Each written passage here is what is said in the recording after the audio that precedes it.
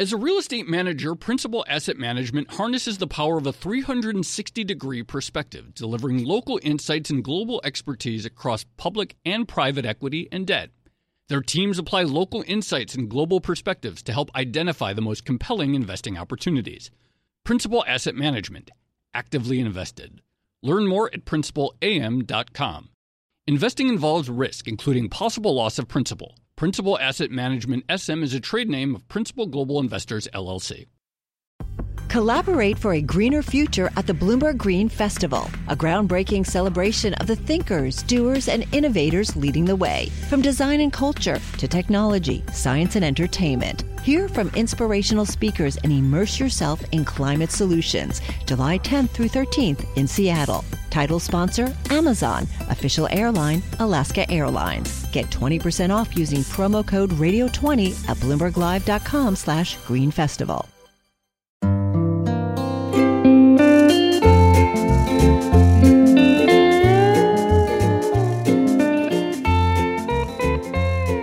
Hello and welcome to another episode of the Odd Lots podcast. I'm Joe Weisenthal. And I'm Tracy Alloway. Tracy, you know, a few episodes that we've done lately from different angles has suggested to me, like, we really need to talk more about, well, the labor aspect of building cars, or the labor aspect of, like, sort of this renewed industrialization in the U.S.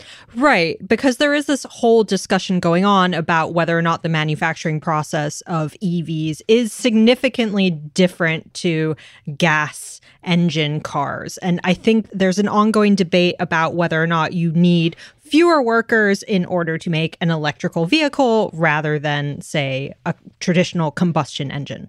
Right. So, you know, this, to my mind, so we just did an episode with Corey Cantor of Bloomberg NEF where we talked about this. We talked about it back in April at the Econ Twitter event where there was a lot of talk about the sort of like pressure to drive down costs for batteries. But it also came up, you know, we talked to Jared Bernstein of the White House, and I think there's this tension because obviously the sort of organized labor is this really important pillar of the Democratic Party and for the White House. And at the same time, there's this question about whether this push that the administration is making is going to leave a lot of workers behind or cost a lot of jobs as part of this transition. Right. There is this ongoing tension between wanting to create a vibrant and competitive EV industry and battery making in the United States, but also attaching better work conditions to it for workers. Like, how do you actually compete against cheap labor in, say, China or Mexico when it comes to making EVs or batteries, while sort of making sure that your workers have good wages, good living conditions, and all of that? And then, of course, there's the fact that the UAW, their contract with the big three automakers, GM, Ford, and Stellantis, I believe it expires September 14th, so that is a date that is fast approaching. And setting aside EVs and Bidenomics and industrialization, all these things we talk about, this has been a sort of summer of intense labor action. There was a pretty intense contract negotiation at UPS with the Teamsters. Seems to have been resolved, averted without a strike. But there is a lot of labor activity that seems to be happening right now. Hot union summer. Can we say that?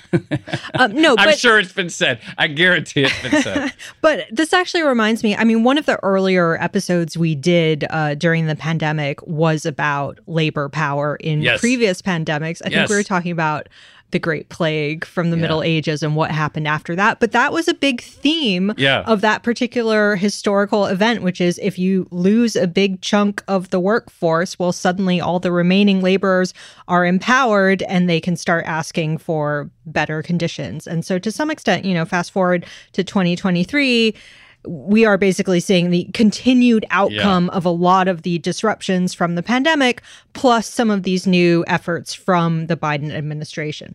And the unemployment rate is low. There's still a lot of jobs, and inflation is high. So people rightfully expect to have wages that cost of living improve their cost of living, so they're not falling behind. All right, many things coming together at once. So we really need to do an episode on exactly this topic, and I believe we have two perfect guests. We are going to be speaking with Dan Vicente. He is the director of Region 9 at the UAW. And we were also going to be speaking with Alex Press, a staff writer at Jacobin Magazine, who's been covering labor action for a long time. I always talk to Alex when I want to understand something that's going on with the labor movement. So Dan and Alex, thank you so much for coming on the Odd Lots podcast.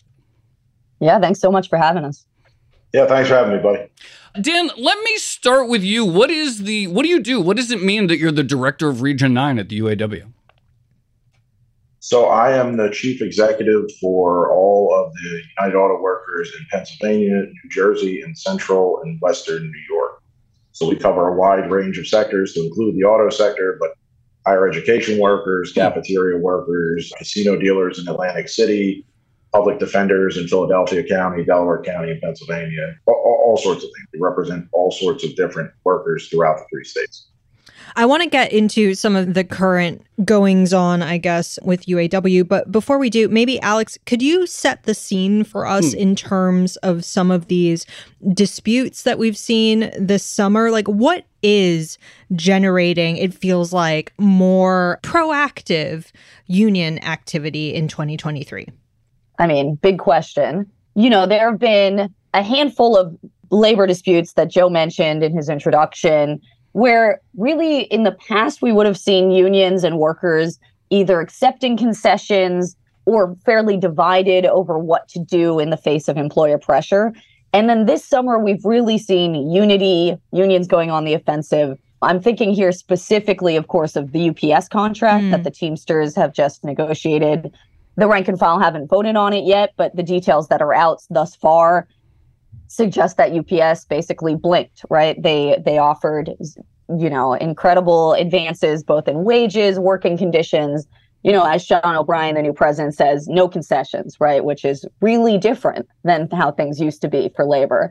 Obviously, similarly in Los Angeles with the actors and writers, those that are on strike.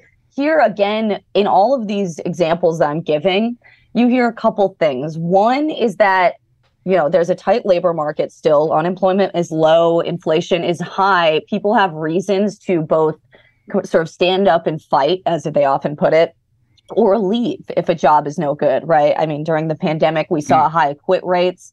And in part, that was about workers feeling confident that they could find better jobs elsewhere. And so the way people often phrase it is that they used to be quitting and going other places, and now they're staying and making their jobs better. And so we're seeing those, going on the offensive, fighting for strong contracts where you do have a union, fighting for a new union where you don't have one. And so I often attribute it to, a couple factors here just to make it kind of in brief. I usually say that a lot of these workers, especially the younger ones, have kind of been radicalized in certain ways over the past 10 years. Bernie Sanders here is a big part of the story. When you talk to the young unionists rather than the leadership, they'll often point to Bernie Sanders' presidential campaigns as when they first sort of encountered class politics and this idea of, the labor movement. What is a union? They didn't know. And then you get them going through the pandemic, where things are sort of clarified as far as the lines and the risk, the amount of risk that workers face versus their employer. And you get people saying that they felt they had nothing left to lose. And so that's, the interesting thing about the labor movement is that it runs on a slightly slower timeline than, say, electoral politics. So you kind of have to wait a couple years to see what's going to happen, right? It's based on contracts. It's based on an extremely slow process of organizing a union. And so I would always tell people, as the Sanders campaign was kind of coming to an end in 2020, just wait a few years and we will see what becomes of this. And I think all of those factors together, you get the picture of what we've seen this summer. Long and variable lags in labor politics. Yeah, very, very well put. So, I mean, as you say, okay, so the Sanders campaign sort of awakened people, maybe radicalized people. Dan, can you talk to us a little bit about how you got in your role? So I believe you were elected in March of this year, the same time that the new UAW president, Shawn Fain, was also elected. And I guess one of the words that, are there parties? Are there tickets? Can you talk a little bit about that process? A word that I keep seeing is more militant is a word that comes up. But can you describe a little bit about how that electoral process worked and what the people, your allies, sort of pitched to as the UAW members? What was your pitch to the members that said, okay, elect me instead of whoever else? So, yeah, we just had an internal election. A lot of the big unions across the country have had recent elections. And we've seen in pretty much all of the unions that there is new leadership being elected to these positions. I started in 2017 in a union shop, and now I sit on the international executive. And the only reason that I am here, being so new to the game, is because there is a general feeling, primarily from the younger workforce, that the path into the middle class that used to exist for our grandparents and parents' generation no longer exists. Like Alex was saying, it used to be pre-pandemic that these companies could tell our employees, listen, we can replace you in a minute. Right. After the pandemic, where we're all deemed essential, where we all had to work through the pandemic, we were deemed essential workers. And coming out of the pandemic, we know the reality is you can't replace us. And we are the essential workers. You need us to make the products that make you money. We don't need you as much as you need us. And so there's been an awakening in the labor movement. And the other part of that is, there has been more radical political movements over the last 10 years, as Alex was saying, with the Bernie Sanders left and stuff. But there's also a huge part of our workforce that aren't really politically partisan one way or the other. What they do know is that their standard of living has gone down, their lives are harder, and the companies we work for are making record profits. It's not a sustainable system for not just a union or a company, but for our society. So there is a new generation coming up, and we are more militant. We're more militant because we've been waiting for politicians, one party or the other, to come and save us, and they have done nothing for us. So we are angry, and we feel like we're going to have to do it ourselves. So just real quickly, specifically, when you ran in Region 9, or when your president, Shawn Fain, ran, what was your message specifically to the rank and file that you would deliver that, in your view, prior union leadership did not? It was a simple message. It was, I'm from the shop floor. Just 4 months ago, I was working 2 plastic extruders in Pennsylvania. I was a committee man elected in my local, but I had never had a position in the international. And my message to our membership within the region was the previous incumbents have become too comfortable with management. They've been around too long. The union leadership has been around so long. They've cozied up to management. They've negotiated concessionary contracts, and they forget what life and the struggles are of working men and women on these floors. And we have to run against the incumbency, because it's easy to say that management has made your life harder and given you crappy contracts. It's harder to say that the union owns a part of that. We're responsible for that as well. And it's tough to look in the mirror and say our institution has failed, but the new leadership ran on a platform of we're not going to continue to fail.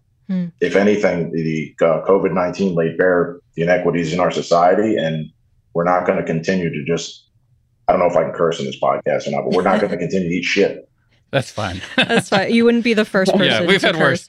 You mentioned dissatisfaction with previous union leadership a couple of times now, particularly from the sort of younger generation of workers. And one thing that I keep hearing coming up in context is the word tiering.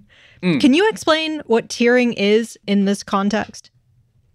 Yeah, so tiered wages were introduced in the big 3 auto manufacturing contracts during the recession. They've existed in other unions' contracts for some time, but basically what it is if you're hired past a certain date, whatever that X date is, you could be paid $10, $12, $13, $15 less an hour than the person working right next to you that was hired on Y date. So depending on when you were hired dictates your wages. So you'll never make the maximum amount of money as people hired before you. You'll never get to the same benefit level as the people before you. And you could be in a tiered progression. You could be what's called an in-progression wage for up to 7 years. What was the rationale for that? I struggle to understand how that would ever really be accepted as fair. But what were people saying? What were the reasons? It was introduced during the recession. So during the recession, we were both forced and willfully took concessions basically to save the big 3, legacy auto manufacturers from not ceasing to exist. They were in such a bad financial position that they could have collapsed entirely. So we understand that the relationship's symbiotic, so we need them and they need us. So we agreed to the concessions, and that's when tiered wages were introduced. That's when cost of living adjustments were suspended. The pensions were frozen, all sorts of things. And as an institution, we were under the assumption that, yes, we have to make these concessions now to save our employers. We get that. But over time, we will build back, over multiple contracts. We'll get back inch by inch what we were giving up to get back to a level of what wages and benefits that we had pre-recession. And it just turns out that in the 15 years since then, they haven't given us a So it was inevitable that we were going to get to this point.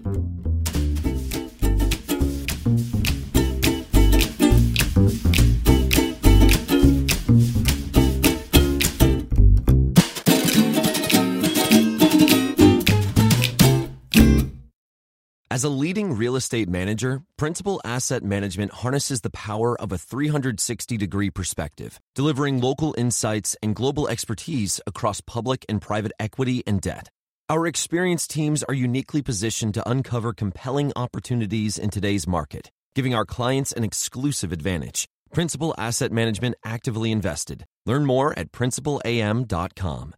Investing involves risk, including possible loss of principal. Principal Asset Management SM is a trade name of Principal Global Investors, LLC. Hi, I'm Ron Kraszewski, Chairman and CEO of Stifel. Financial advisors, if you're not growing your practice, you're losing market share. Stifel is a growing, entrepreneurial, advisor-centric firm built for successful advisors like you. Imagine having the resources of the largest wirehouses and the support of the boutique shops, but none of the bureaucracy to get in the way of you serving your clients. At Stifel, it's your business, your book, your clients. I always tell the advisors we're recruiting, I want you to come to Stifel and double or triple your business. Most of them laugh and shake their heads, but I'm serious. Don't take it from me. Take it from Stifel's #1 finish in J.D. Power's 2023 U.S. Financial Advisor Satisfaction Study. So, there's a reason why 148 financial advisors joined Stifel last year. Come join us and find out why Stifel is the firm where success meets success. Visit www.choosestifel.com. Stifel Nicholas and Company Incorporated, member SIPC and NYSE. Alex, how corrosive, when you talk to people across the different unions, UAW, but also others, how corrosive, and I believe that UPS also had a tiered system, but how corrosive is that in terms of, okay, here's two members of the same union at the same company, very different sort of lifestyle and career trajectories due to this, pay trajectories due to this, and just generally this sort of like, I guess the way Dan described it, almost felt like a sort of like union leadership capture in which the past leaders of the union feel like they may have just as much responsibility to the management, to the company, as the members of the union. Like, how consistent are some of these things across the sort of multiple labor actions we're seeing these days? Yeah, I mean, I think you got to it a little bit in your question about tiers as far as the corrosiveness, but it's very easy to imagine, right? Like you are on the assembly line, or say for maybe your listeners, you are at the desk looking at your computer. At the keyboard line, clicking furiously, or quotas of clicks. Okay, keep going. Yeah, sorry. Yes, and your coworkers on either side are doing the same thing, right? Assembly line or office job, whatever. But they're making double the amount you make, right? I mean, it's very hard not only to make sense of that, but also it's very hard to build any kind of trust and organizing relationship with those coworkers, right? It builds this resentment. It really corrodes a union from the inside out, right? I mean, Dan was speaking to this, that, a union needs the rank and file to actually, one, view the union as something that they can trust and that is them, that they lead, but also as something that is going to, sort of fight for equal pay, fight against sort of arbitrary boss discrimination. And a lot of workers will tell me, whether it's at UPS, whether it's at the big three, whether it's anywhere with a tier, that this just feels like unequal pay for equal work. And obviously that has a long history of being unacceptable. Also, it is often then racialized in that the workers who are in the more recently hired tiers with lower pay are often more, less white, more women. And so this really creates all kinds of problems within the workplace. And just one little example here is that, UPS, when the Teamsters we don't have to go into all the machinations here, but the Teamsters ended up accepting a UPS contract during the last negotiations that's created a new tier of driver called 22-4s. That's the name of the clause in the contract that creates them. Is this the ones driving like in their own cars? Is that right? No, that's entirely different. 22-4s though so they had worse benefits, lower pay. They topped out way lower than the permanent driver, the regular tier. And there was a huge uproar when this tentative agreement came out during the last negotiating cycle. And the members, in fact, voted it down. Numerically, the majority rejected this UPS contract last negotiation rounds. But the younger Hoffa, James Hoffa Jr., forced this contract through using a very arcane clause in the Teamsters Constitution. One that even, when I would speak with very long time kind of militant rank and file like Teamster reformers, they hadn't even been aware that this clause existed. And it was about, if you don't have X percentage of the workers voting and voting by Y amount, then you can kind of force a contract through. And that's what Hoffa did. He forced this contract in, and that is what leads to the next several years where his successor loses to Sean O'Brien, who had broken from Hoffa's regime during these negotiations. And Sean O'Brien had said, I'm sick of these concessionary contracts. He ends up allying with a number of reformers within the union, and he runs to take over the presidency of the Teamsters on several messages, but one being that he is going to negotiate the strongest UPS contract ever and get rid of this tier. And he has done that. That is in the TA. But that really becomes the defining kind of story for the Teamsters reform as well. And Dan didn't mention it, but his slate when they ran for the UAW and won all of their seats, I believe, all 7 leadership seats, their slogan was no corruption, no concession, no tiers.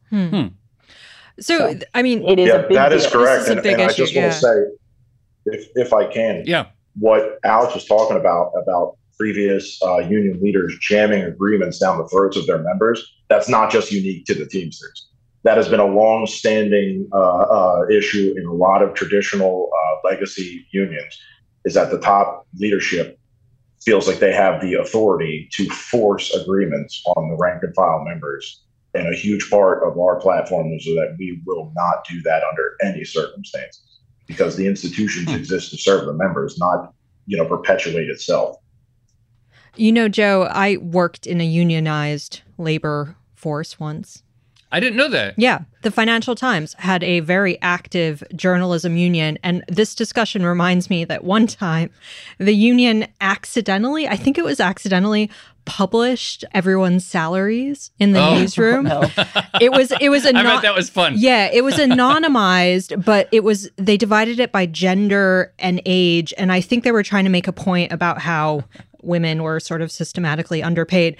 But you can imagine all hell broke loose. Everyone was upset with literally everyone Figuring else. out which columnists that have been here 35 years. I found out I was one of the 2 lowest paid women at the FT at that time. So that was fun.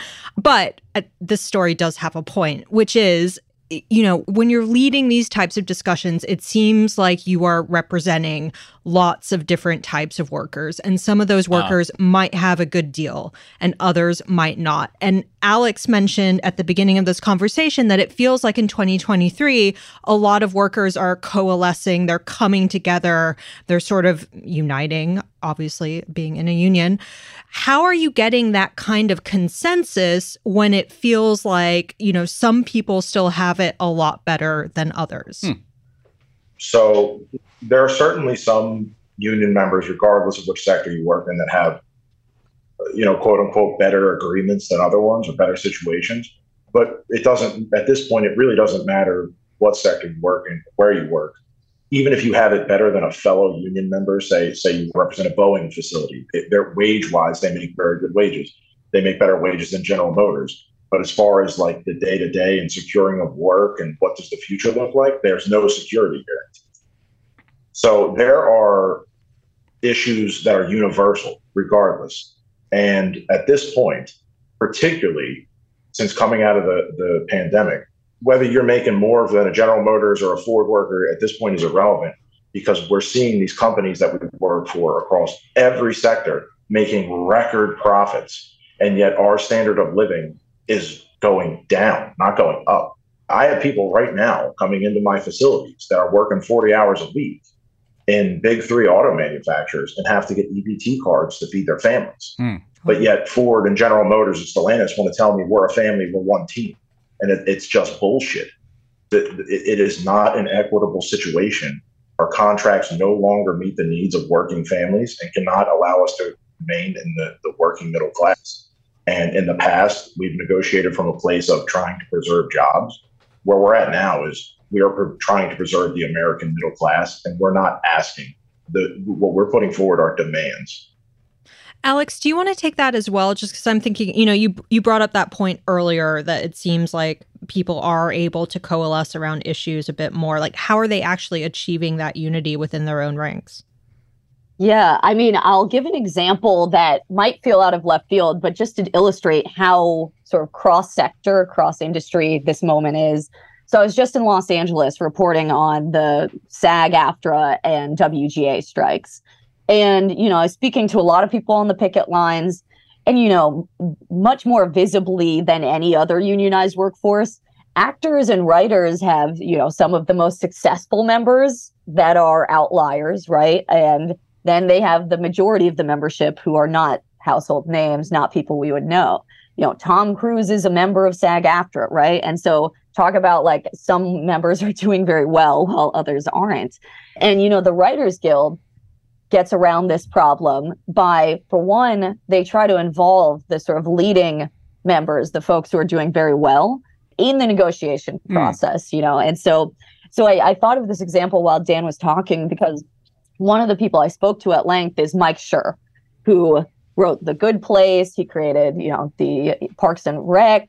He was a key writer on The Office. This is about as successful of a television showrunner as there is in this country, right? It's rare that a writer is a household name, but a lot of people know who Mike Schur is. And, when I was speaking to him on the picket line, I was asking him, why he had decided to kind of get involved in the fight. Like, he's on the negotiating committee for the Writers Guild of America. He is very actively, present in this strike, even though he's a very successful guy. And, he said that it had been made clear to him that, the studios, much like Dan said of Big Three, these are massive corporations that have quite a bit of money, if not sort of the level of profit that their investors want, that they aren't sharing it with the younger members, the people who are far less successful than Mike. And he told me, I wouldn't have the career at all that I have now if the system that exists now were the system that existed when I started. And he went through the exact kind of process, which, might seem absurd compared to talking about auto workers, but, writers are a production line like anyone else. And he talked about how when he started on The Office, the creator, Greg Daniels, had walked him through how to do the job, how to write long-form television, how to get to know the different types of work done on set, how to understand rewriting scripts versus throwing them out, all of these very technical job details like any other job. And they did that because they had the sort of budget and the time and the income for that sort of kind of mentorship and cross-generational kind of learning and teaching of the work. And he says, now that can't happen with these younger writers. They aren't brought on set. They are contingent. Their contracts are shorter. Issues that when you get down to the bare bones sound like I could be talking about auto workers or UPS workers. And so it's really interesting that, I hear when you sort of abstract away the detail, it is similar fights across every industry. And I actually remember saying to Mike Schur on the picket line, I was telling him about this strike in Erie, Pennsylvania that I'd been at. These WABTech workers are on strike, members of UE, and they were having issues with a tier. And they had these younger workers who were so broke that, similarly to what Dan said, they can qualify for EBT, even though they have, union jobs at a heavy manufacturing plant that is extremely profitable. And Mike, was laughing on the picket line. He's like, wow, it really is the same everywhere, huh? And so it's really not hard to sort of see these relationships between these processes. And just like Dan was saying about, sort of getting how to get buy-in for a reduction of tiers or otherwise kind of fighting back. These processes at the sort of nitty-gritty level are getting Mike Schur on the negotiating committee so that you have him inside the house rather than out. With these more industrial facilities, it's building up the understanding that, you are fighting for future workers, that actually abandoning your younger membership just because you happen to be in the higher paid tier is going to hit your pension at some point. It's going to destroy your union, so on and so forth. And also it's morally wrong. But that is the nitty gritty of organizing for sure. If I can jump off of that for one thing. Please. What Alex mentioned about Greg Daniels bringing in a younger writer and teach him up how to do the job and stuff. Another thing that we're seeing in the manufacturing sector and what the auto manufacturers and manufacturers in general don't like to talk about is that as union laborers, we are painted a lot like we always want more and more and more. And we don't care about the companies. We only care about more stuff for ourselves. That couldn't be further from the truth. Our more senior workers are concerned at this point because by the time we get these new people coming in the door trained up to be proficient at the jobs, they're leaving to go work at Dollar General because they can make more money. They're leaving to go work at Walmart because they can make more money in air conditioning, which is not as physically demanding on your body. And so they paint us as these leftist laborers that just want more money, but we do care about these manufacturing institutions. We do take pride in building vehicles in this country. We don't want to lose all the people we're training up to go work, in retail jobs. But you set the wages. And if you say you care about the companies, the management tells us all the time we're a family and they care about these institutions, then you need to listen to what your good faith partners are saying, which is we are not going to remain viable manufacturers if we don't have a workforce that can do the work because you pay them less than Dollar General does. So you sort of anticipated my next question. I tried to read the 2019 UAW GM agreement. I think I found the file was like 750 pages. I have to admit, I didn't read the whole thing in detail. I tried to skim it, but sort of top line beyond riveting stuff. Riveting. Beyond the tiered workforce.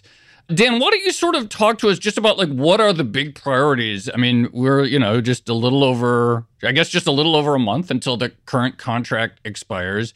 What are the sort of big priorities that you and your union hope to achieve in these negotiations? Well, what we hope to achieve, the president's office has laid out pretty clear, and they just put out a list of membership demands, I believe, yesterday. We want to obviously end the tiered wages within our facilities, and not just the tiered wages that are in the contract book. We have multiple different facilities within the families of these companies. We have General Motors Components Holding companies, which make $10, $15, $20 less an hour because they make parts instead of producing main engines or body parts. We have multiple tiered wages throughout the entirety of the big three, and it's all broken up. So we want the tiered wages to end. Right. We also want the cost of living adjustments to be unsuspended because they didn't get rid of cost of living adjustments during the recession. They suspended them.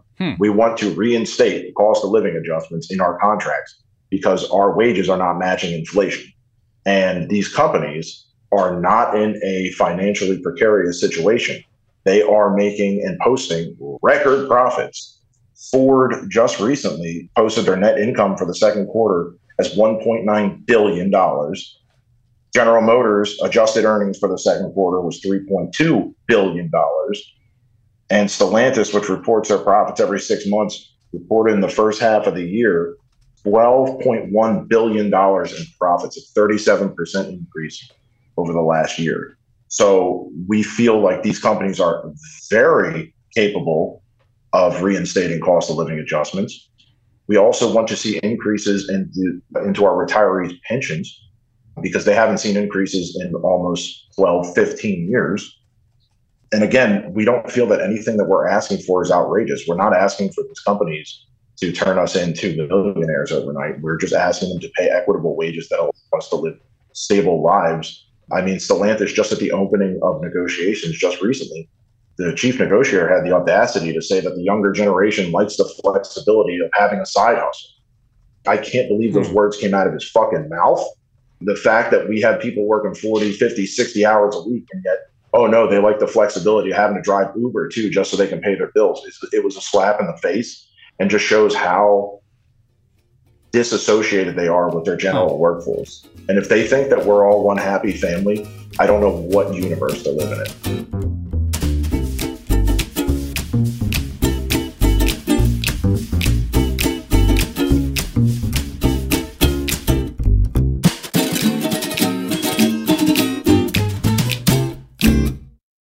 As a leading real estate manager, Principal Asset Management harnesses the power of a 360-degree perspective, delivering local insights and global expertise across public and private equity and debt. Our experienced teams are uniquely positioned to uncover compelling opportunities in today's market, giving our clients an exclusive advantage. Principal Asset Management actively invested. Learn more at principalam.com. Investing involves risk, including possible loss of principal. Principal Asset Management SM is a trade name of Principal Global Investors, LLC. Hi, I'm Ron Kraszewski, Chairman and CEO of Stifel. Financial advisors, if you're not growing your practice, you're losing market share. Stifel is a growing entrepreneurial, advisor-centric firm built for successful advisors like you. Imagine having the resources of the largest wirehouses and the support of the boutique shops, but none of the bureaucracy to get in the way of you serving your clients. At Stifel, it's your business, your book, your clients. I always tell the advisors we're recruiting, I want you to come to Stifel and double or triple your business. Most of them laugh and shake their heads, but I'm serious. Don't take it from me. Take it from Stifel's #1 finish in J.D. Power's 2023 U.S. Financial Advisor Satisfaction Study. So, there's a reason why 148 financial advisors joined Stifel last year. Come join us and find out why Stifel is the firm where success meets success. Visit www.choosestifel.com. Stifel Nicholas and Company Incorporated, member SIPC and NYSE. Dan, can I ask you about the EV concerns specifically? And this is something we alluded to in the intro. There does seem to be a controversy brewing over what type of labor is needed or desired to produce electric vehicles versus traditional cars. Can you walk us through that issue, how you see it? Sure. So we're not naive. Transitioning to electric vehicles is going to be absolutely necessary. The climate is warming. Our members run a huge range of political, positions, but whether we like it or not, the transitions happen. Oh, yeah. I read that the UAW was instrumental in the first ever Earth Day, which I did not know. Yeah. And we firmly believe that there does need to be a transition to electric vehicles. What we're concerned about is that transition is going to be a continuation of just this endless race to the bottom of wages. So it's going to require less jobs. We know that. What we want to see is that these battery parts and as we transition into electric vehicle manufacturing and stuff, that these jobs fall under UAW master agreements, which gives us job security, which allows our more senior members, if they so desire, to transfer into these jobs, and that the wages, mirror the wages that we make in the internal combustion engine manufacturing. Where we have concerns is that there is massive investment going into these facilities, taxpayer dollars and investment on behalf of the Energy Department just loaned $9.2 billion to Ford to build battery plants in the South and right to work states. And the Biden administration didn't require any sort of guarantees of those jobs being UAW jobs or being any union jobs at all.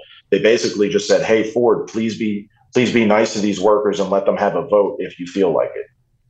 And so we don't find that acceptable. So we're willing and ready to work with these companies to assist in the transition to an electric future, as long as there is equity in those jobs and they allow us wages that we can maintain middle class lifestyles. I don't feel like anything about that is a huge ask. Alex, do you perceive that organized labor is sort of trying to think how to phrase this question, but gets squeezed within sort of progressive priorities? It's like, we want to have like a robust economy. Things are good for workers because unemployment rate is below 4%.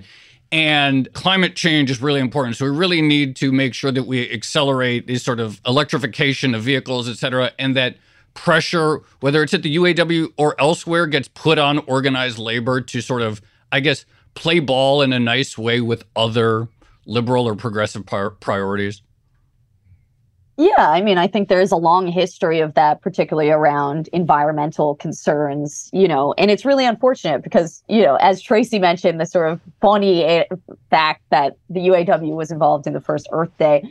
I mean, a lot of workers care about the environment, right? And it is very unfortunate that they are sort of pitted against one another in this way. I mean, in the case of what's going on right now with the UAW and the EV plants and the Biden administration's the Bidenomics that either have strings attached or don't in the case of certain of these EV plants.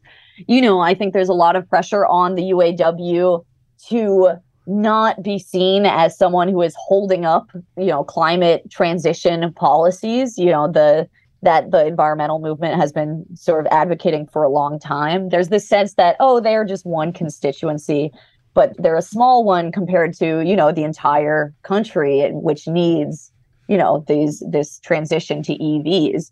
But that's really not how to think of it, right? I mean, these workers, I've always said that if you want a just transition and a Green New Deal, they're going to be the key people that you actually need to shift over there, because they're the ones who are going to be building the machinery. I mean, often they end up being the ones that are on the front lines with whistleblowing about polluting vehicles or otherwise sort of, environmental concerns.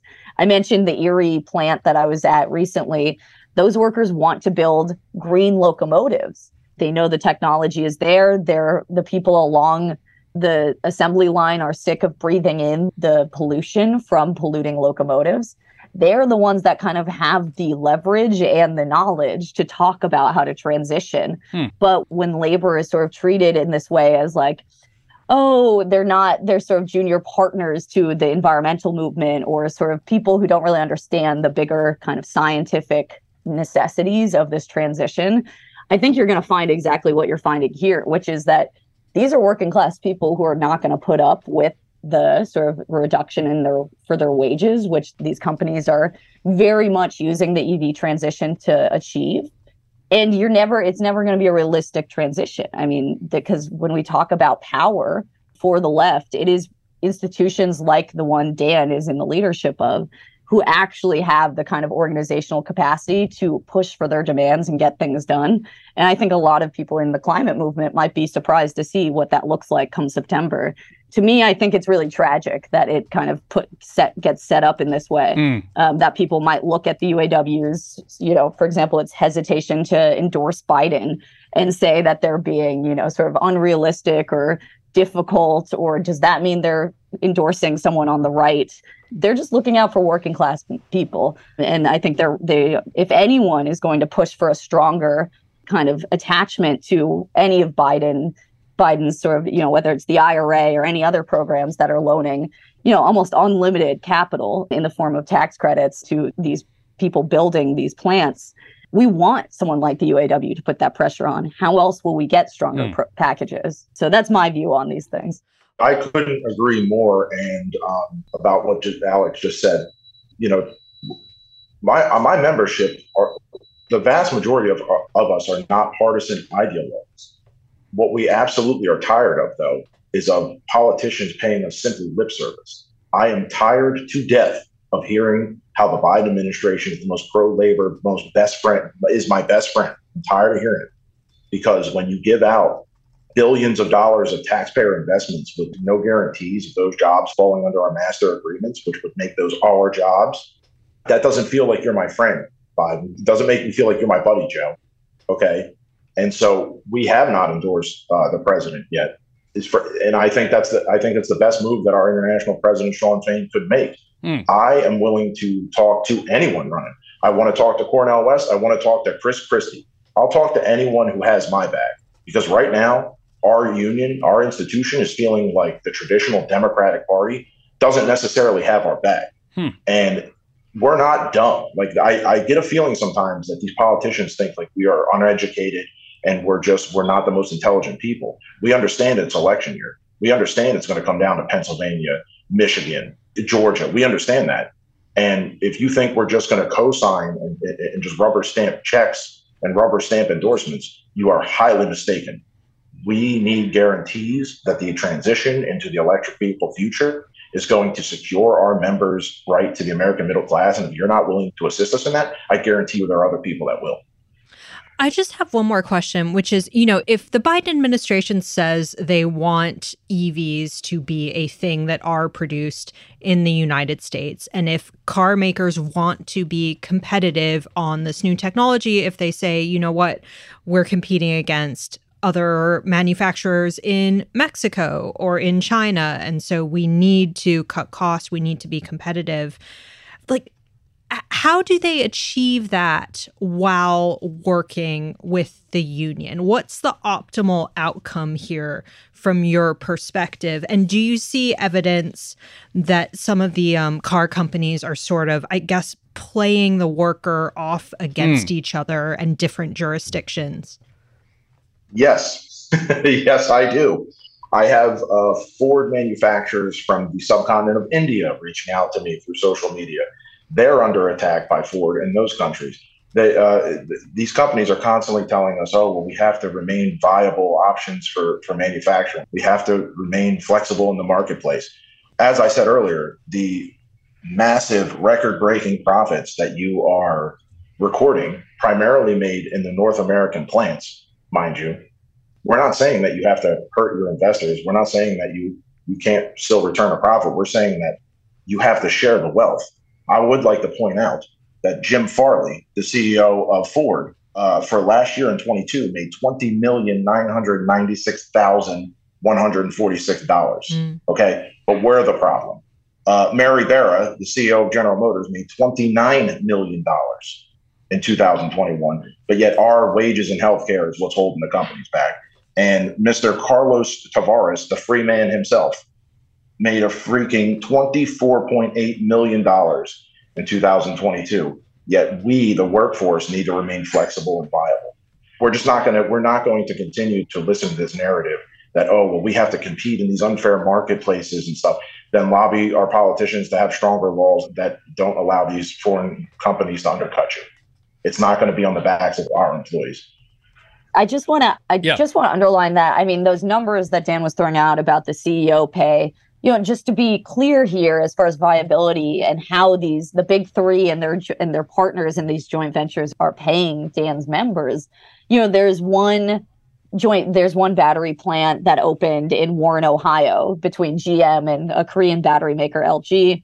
They voted to join the UAW almost unanimously in December of last year. So as far as I know, the union hasn't negotiated a first contract, but the workers there had starting pay of $16.50, and they top out to $20 an hour after 7 years. I mean, again, with the inflation we have, 7 years, and then you'll get $20 an hour.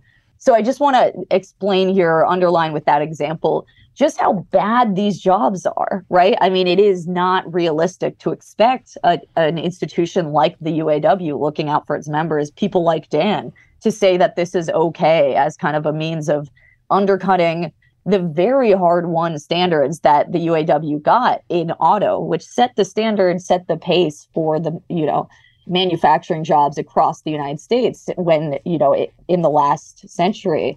They see this as, the transition is a great way for these companies to undo those standards. And I think it's hard to argue with that. Dan, real quick, what's whipsawing?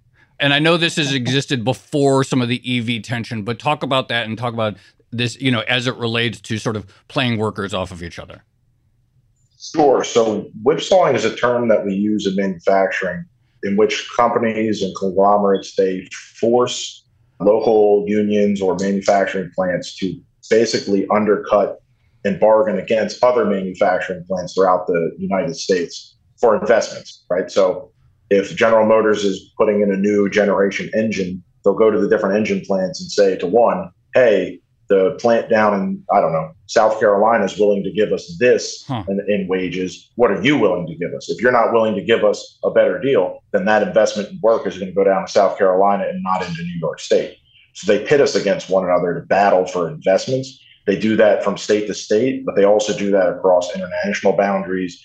They try to get us to battle our Canadian counterparts in Unifor and the auto manufacturing plants in Canada, and against the the Mexican auto workers unions.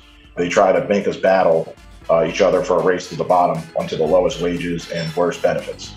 it's gone on forever. Dan and Alex, thank you so much. I really appreciate both your perspectives. I learned a lot. Very helpful context in this sort of final month or so of negotiations, perhaps. So appreciate both of you taking the time and coming on Odd Lots. Yeah, thanks for having us. Yeah, thanks for having us on. Yeah, that was great. Thanks you both so much. Yeah, that was really interesting. Yep, thank you.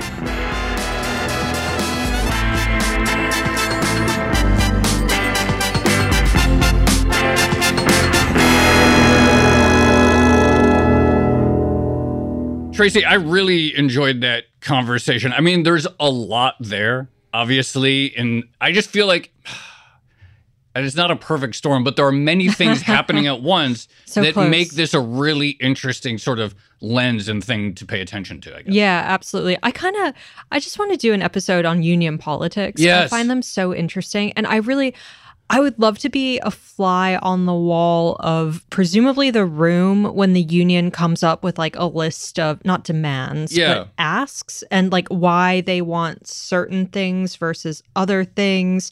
And is there a whole bunch of like game theory involved? Do you shoot high and expect to negotiate down a little bit? Or do you, hold the line against the big three? There's so many different angles to pick out. Also, lots of new terminology like whipsawing. Yeah, I feel like that was a totally new one for me. I did not realize the degree to which plants were sort of played off of each other in that way is really interesting. I also thought some of Dan's points were really interesting about labor retention. Mm-hmm. And especially like the last 3 years, particularly, which a bunch of companies suddenly woke up to the fact that an endless stream of workers is not a guaranteed like birthright of any company, right? Like suddenly companies realized they had to fight for labor.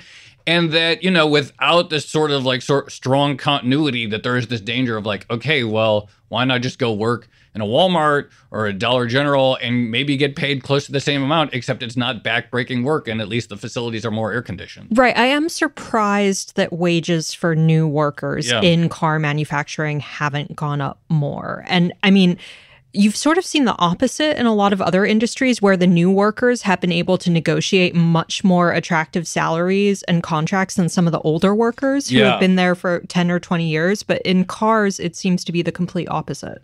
Yeah, no, I mean, I remember that the UAW was basically forced to take these concessions in 2009 because they're like, look, these companies are not going to exist in months if you don't like restructure the contracts. But to hear about how like still 15 years or 14 years later, they're still trying to get some of these things undone from that period, I thought was really interesting. Yeah. Well, all right. Negotiations are coming up now-ish. Yes. It'll be really interesting to see what happens. Yeah, I feel this was very helpful, and now maybe I will actually understand what I read when over the course of the coming month or so. All right. Shall we leave it there? Let's leave it there. This has been another episode of the Odd Lots podcast. I'm Tracy Alloway. You can follow me on Twitter at Tracy Alloway.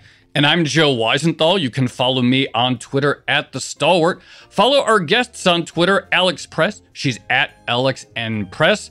Dan, I don't think is on Twitter, but UAW Region 9 is on Twitter at UAW Region 9. Follow our producers, Carmen Rodriguez at Carmen Armin and Dashel Bennett at Dashbot. And check out all of the Bloomberg podcasts under the handle at Podcasts. And for more Odd Lots content, go to Bloomberg.com/oddlots, where we have a blog, transcript, and a newsletter. And check out the Discord, discord.gg/oddlots. There's a transportation room in there where I'm sure people will be discussing this episode. Lots of car talk in there. And if you enjoyed listening to Odd Lots, please leave us a positive review on your favorite podcast platform. Thanks for listening.